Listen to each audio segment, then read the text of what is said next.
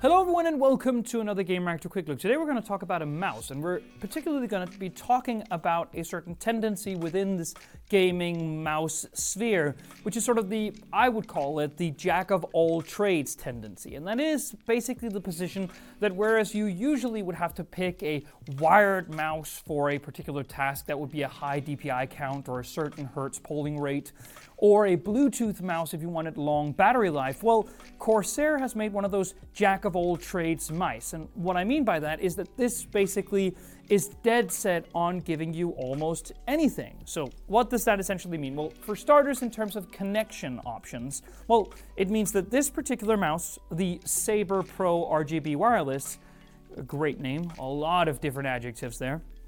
For one, it has Bluetooth 4.2 low energy, meaning that you can basically connect this either to your PC through Bluetooth if that's what you want, or in my particular case, to an iPad if that's what I want.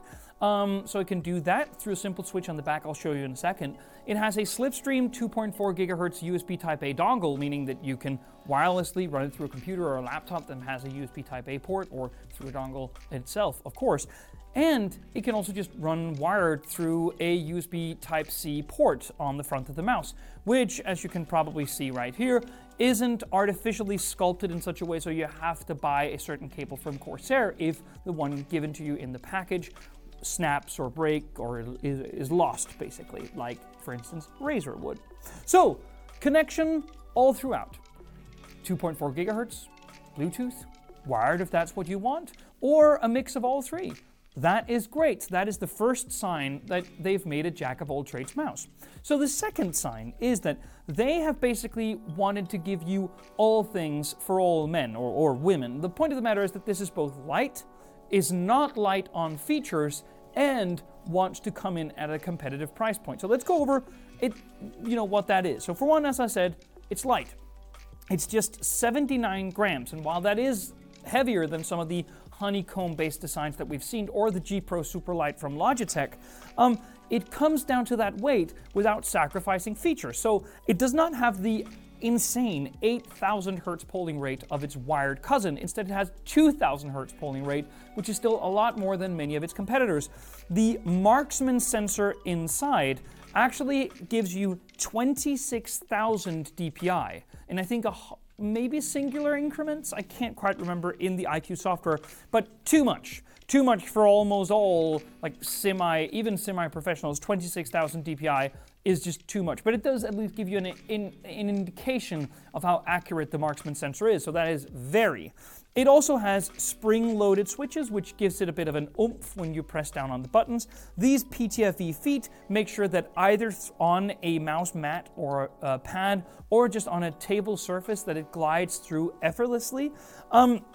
There is a built-in little compartment for the 2.4 gigahertz dongle. I would just like to add, I took it off before because I don't like, ruining my fingernails on it. No, it is a little plastic thing, which I would have just really preferred magnets, but I will say that, at least there is a compartment so you don't have to carry the dongle separately. I always lose the dongles when that's the case, and you can see the little switch here between 2.4 gigahertz off or Bluetooth or just standard wired here. So as I said, it basically has everything. It's lightweight, it's loaded with features, it has proper spring-loaded mechanical switches, it has a really good high DPI count sensor with a higher than average polling rate. It has Bluetooth, 2.4 gigahertz, and wired connections that isn't through a sculpted port. So basically this has all things going for it, and the best thing is, it's around $100, which to me is actually cheap. It's cheaper than the Asus ROG Chakram, which does some of the same things. It's cheaper than the Logitech G Pro Superlight, which I mentioned before. It's actually around the same as an Asus DeathAdder V2 Pro. So there are two really good mice competing at that price point now. So that's the Corsair Saber RGB Pro RGB Wireless for you. It's really good. Stay tuned for our full review. Thank you so much for watching.